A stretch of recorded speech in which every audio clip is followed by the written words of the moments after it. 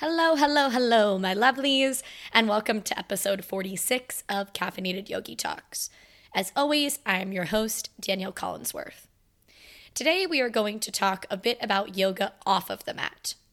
Yes, whenever I say that, I do mean that there is much more to yoga than a cool pose where you're standing on your head or a nice, yummy, deep stretch. And today we are going to cover some of that as I go over the ethical guidelines of yoga, aka some concepts to make you a dope-ass human. So if that is of interest to you, go grab yourself a nice, warm, yummy cup of coffee, and let's dive in. Hi there. Welcome to Caffeinated Yogi Talks. I'm your host, Danielle Collinsworth. Here, we will talk about all things yoga, both on and off the mat. Fitness, entrepreneurship, this crazy thing called life, and maybe a bit about coffee. So throw on your headphones, grab your favorite cup of joe or tea, if that's your fancy, and let's get chatting.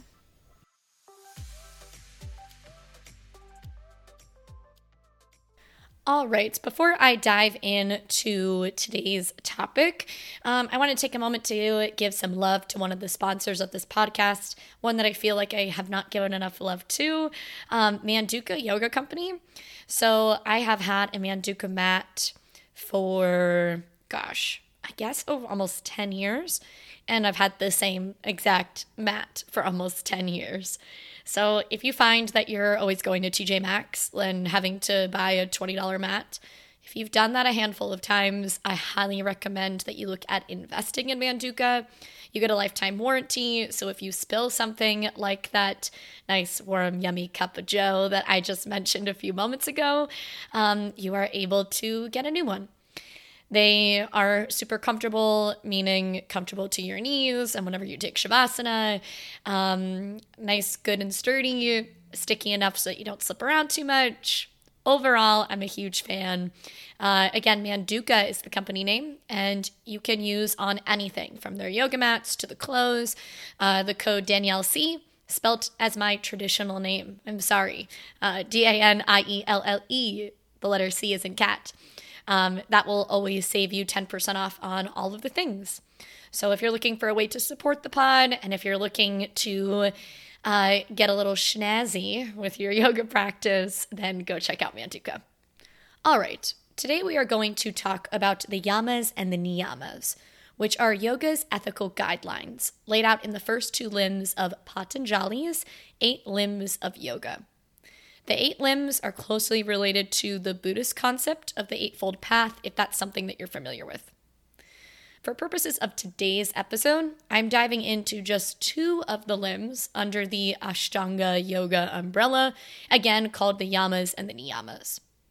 The Yamas and the Niyamas constitute 10 principles, 5 Yamas, or ethical principles, and 5 Niyamas, which would translate to more of observances of self-discipline. They're like a map written to guide you on your life journey. Simply put, the yamas are things not to do, while the niyamas are things to do. Together, they form a moral code of conduct. Now, when I went through and I studied this for the first time ever in teacher training, meaning as I was working to become a yoga teacher, I quickly correlated the ideas or principles to follow similar to the 10 Commandments. And that's because, a little bit about me, I grew up in the Catholic school system. I went to a private school from pre-K 3 to 12th grade. So I studied Catholicism for quite some time. However, now that I have spent almost as much time studying yoga as what I did studying within the Catholic school world, I personally find the ethics and morals behind the yamas and the niyamas to be more approachable to my time on and off the mat. And before you get your panties all bunched up, please note that is my own opinion. And remember that you are entitled to your own opinion, so please take that as you will. I am simply here today to give you some basic info to the yoga ethics. This is like a 101 info sesh, if you will. Or if you were to see like the yoga ethics for dummies, that's what we're doing today. Not that you're a dummy either, just trying to get you to understand that I forever respect your opinion, and I hope that you will do the same with mine. With all that being said, let's talk about the 10 principles. Again, there are 5 yamas, or ethical restraints. They are ahimsa, or non-violence, non-harming; satya, truthfulness; asteya, non-stealing; brahmacharya, non-excess; and apagraha, non-possessiveness. Now, there are also 5 niyamas, or observances of self-discipline. The first niyama is saucha, or purity. And we have santosha, or contentment; tapas, self-discipline. The fourth niyama is svidhyaya, or self-study. And lastly, ishraya prayadaha, which is to surrender. Now, the first time that I read through this as a list, just like how I provided it to you, I took everything at face value. So please note, if that is you, that's totally normal. But for today's episode, I'm going to quickly dive into each so that we get a better understanding as to how these ideas can truly relate to your day-to-day life. And I'm simply going to go straight down in order, starting with the yamas, ending with the niyamas, and just give you a little bit of a description as to things that you might find within the ethical guidelines. So again, our first yama is nonviolence. Sure, this correlates to the idea of thou shalt not kill. However, what makes the yoga principle different is that within ahimsa, you also want to practice nonviolence to yourself. And I don't just mean thou shalt not kill themselves. Within the yamas and the niyamas text, it states that to create a life and a world free of violence, you must first and foremost find your own courage. It continues to state that courage demands our best self, and that in order to find that, you have to be in a self that is balanced. The text basically relates the idea of finding balanced first in order to practice nonviolence to yourself, to others, and to then spread it throughout the world. You have to be comfortable or balanced in a way where you can see and respect yourself, while also seeing and respecting others, even if the views are not the same. So again, relating to how I started this episode, where I said that please don't take it personally, that the yamas and the niyamas are more relatable to me than what the 10 Commandments are. Whenever I said those words, if that triggered you in any which way, then I challenge you to maybe read up a little bit more about the first yama. Ahimsa is simply a way for you to understand and respect yourself while understanding and respecting the others without taking any form of violence. Negativity, self-doubt, frustration, all of those things would fall under that category of violence. All right, on to number 2, which is truthfulness. I truly love that one of the first concepts highlighted in the text is to be real rather than nice. Maybe it resonates with me because I've been called a heartless person tons of times, and I'm sure you could probably hear the smile as I say that. I'm not trying to sound like Cruella de Vil, but hear me out as to why this yama really resonates with me. Basically, take the idea of be real rather than nice with a grain of salt if it doesn't sit with you well. Because it's not just saying that you should be a dickhead. It highlights this idea immediately in the book. And I quote, "My biggest fear is that everyone I know will be in the same room at the same time, and I won't know who to be."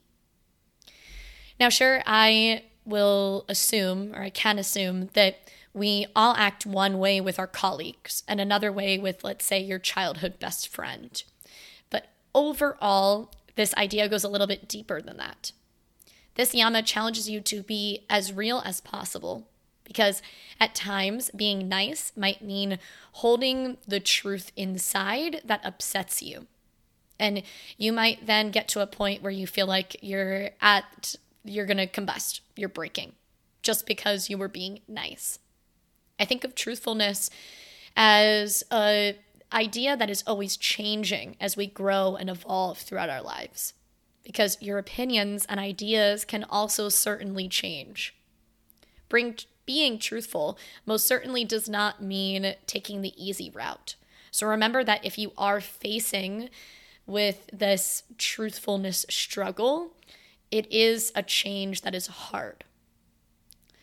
Continuing on to non-stealing, which is number 3. And this again does not simply mean that you should not go rob a bank. However, I hope it's obvious, please don't go rob a bank, but it gets a little bit deeper than that. Instead, let's relate this concept to yourself, to time, and beyond, with taking a moment to ponder these ideas, affirmations, whatever you like to call them. You should not steal from yourself, meaning don't steal from your own happiness. You should not steal from others. You should not steal from the earth. And you should not steal from your future. Number 4 of the yamas is non-excess. To be honest, I think this one can be taken the most literally, I guess, because it really challenges you to apply this idea to non-excess of everything. It's taking the idea of meeting yourself at just enough. I know I talk a ton about food, but I am a nutrition coach, and I would love to be able to always relate this to some form of fitness, but to be quite honest, not everybody that listens might run. Not everybody that listens might lift weights. Not everybody that listens might do the physical asana or the practice of yoga. But we all consume food. So it's something that is a common ground, and that's why I like to use it a lot. So let's think of this.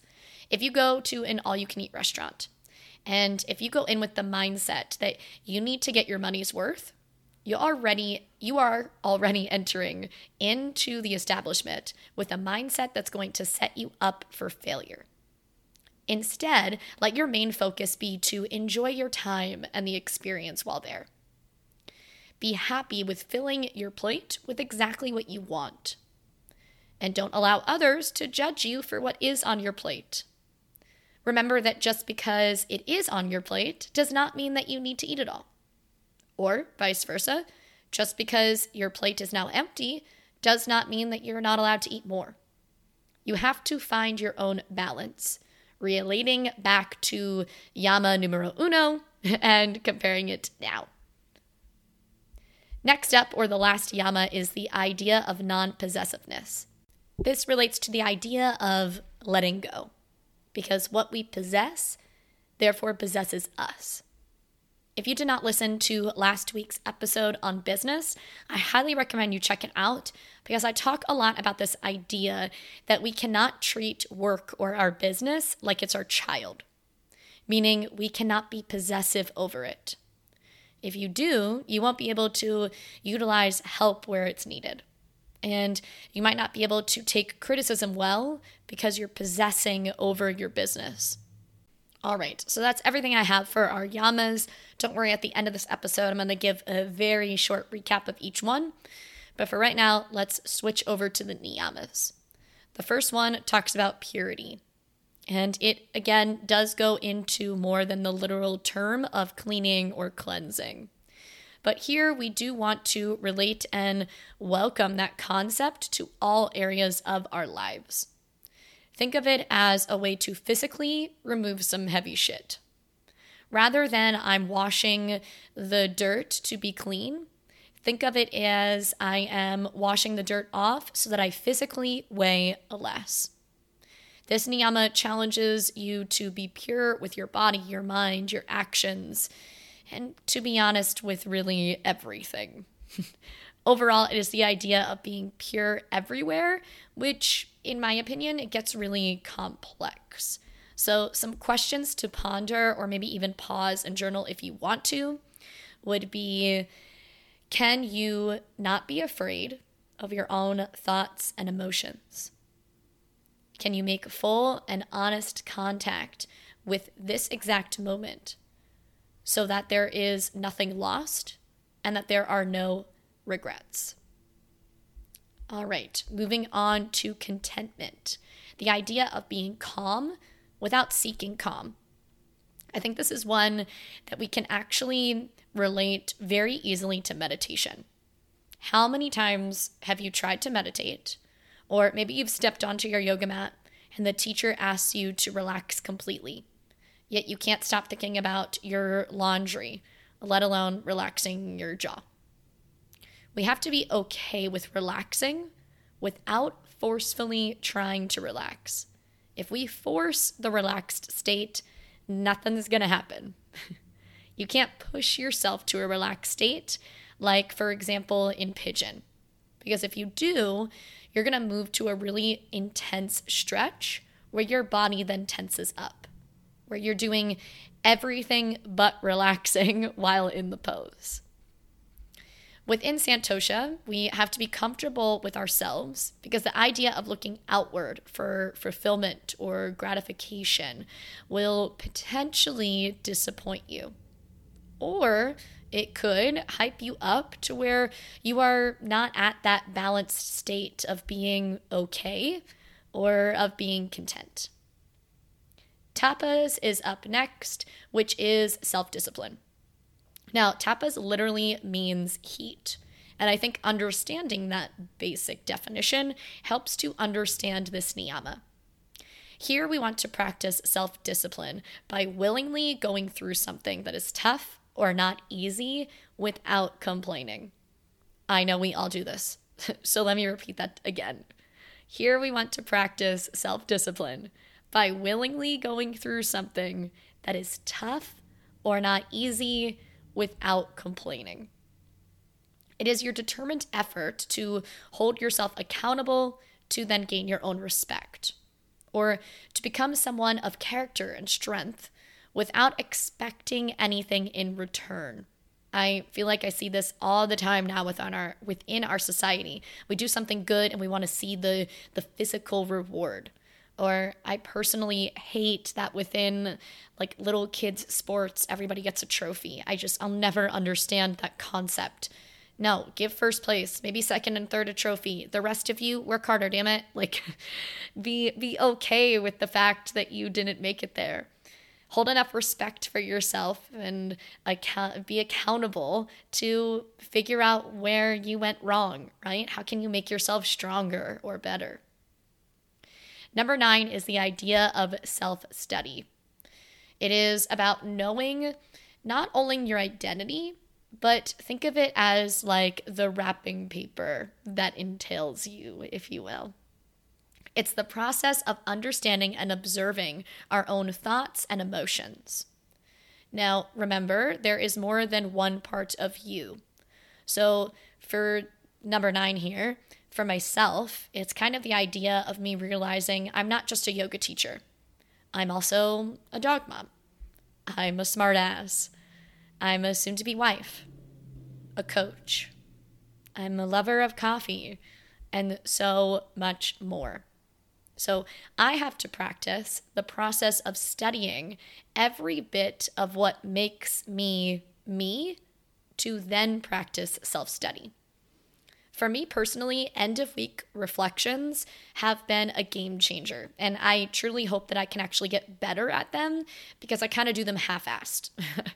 My goal right now is to be more comfortable with almost like putting it on my calendar, like on Friday, Saturday, Sunday, whatever day I decide to do it. Take time to look back at the week at hand and understand your wins and your failures, or your strengths and your weaknesses for the week. And there's going to be times when you think you only have one or the other. Specifically, because of the society that we live in, we're going to take time to really highlight all of the things that we sucked at and then not realize the things that we did well.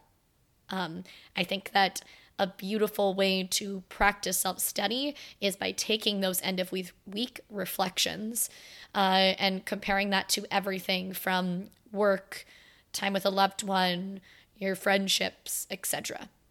All right, and moving into our last niyama, we're going to talk about the process of surrendering. This is where the most talk of God or the divine comes up. However, if that is not your jam and the idea of surrendering to another power does not resonate with you, take this idea for a spin. Think of the end of a yoga class whenever we're in Shavasana. You take time to surrender completely, which simply means we want to relax every muscle you can. We want to let the breath move however it needs. And we're going to take time to find as much stillness within the mind as you can. It is kind of like your time to let your body actually understand and interpret what the fuck just happened with the movement on your mat. This is also the process of surrender. It is the idea that we stop fighting life so that we can begin to act in the best version of ourselves. It's a time when you might have to let your ego go because that is what's stopping you from reaching your highest or the best version of you. All right, that is pretty much all I have. But like I said, I want to take a moment to just give a little wrap up. I'm terribly sorry if you can hear my book turning, because in the book, Yamas and Niyamas, it has just this really cool diagram at the end of each. So I'm just going to read from it. So again, I'm going to backtrack to Yamas first. First up, we have non-violence. This is the process where it turns us from harming self and others to kindness and compassion for self and others. Truthfulness turns us from lies and half-truths to expressing our uniqueness and authenticity. Non-stealing turns us from theft to cultivating new skills and abilities. Non-excess turns us from greed to appreciation and pleasure without excess. Non-possessiveness turns us from attachment to intimacy without possession. Now, switching up to the niyamas, first up we have purity, which invites us to cleanse our bodies, our speech, and our thoughts. Contentment invites us to fall in love with our own life. Self-discipline invites us to consciously choose discipline and growth. Self-study invites us to know the self. And last but not least, surrender invites us to pay attention to what life is asking of us. All right, guys. Now, like I said earlier, this is very much a 101.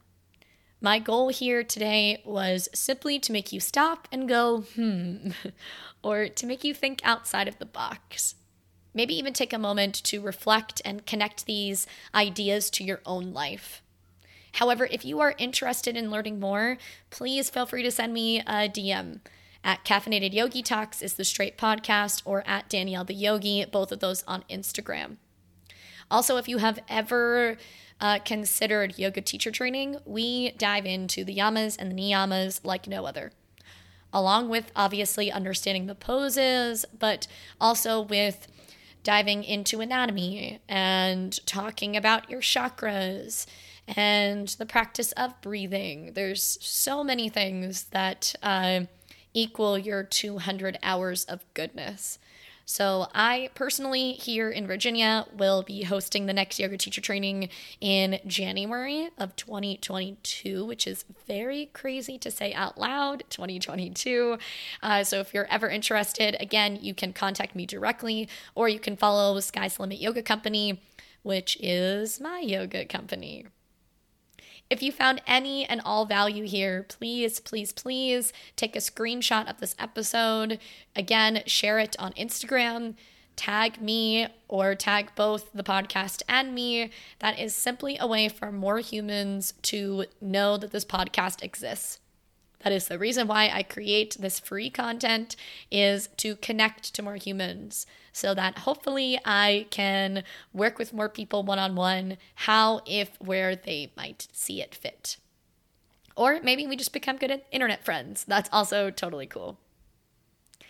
Again, thank you so much for listening. It truly means the world to me.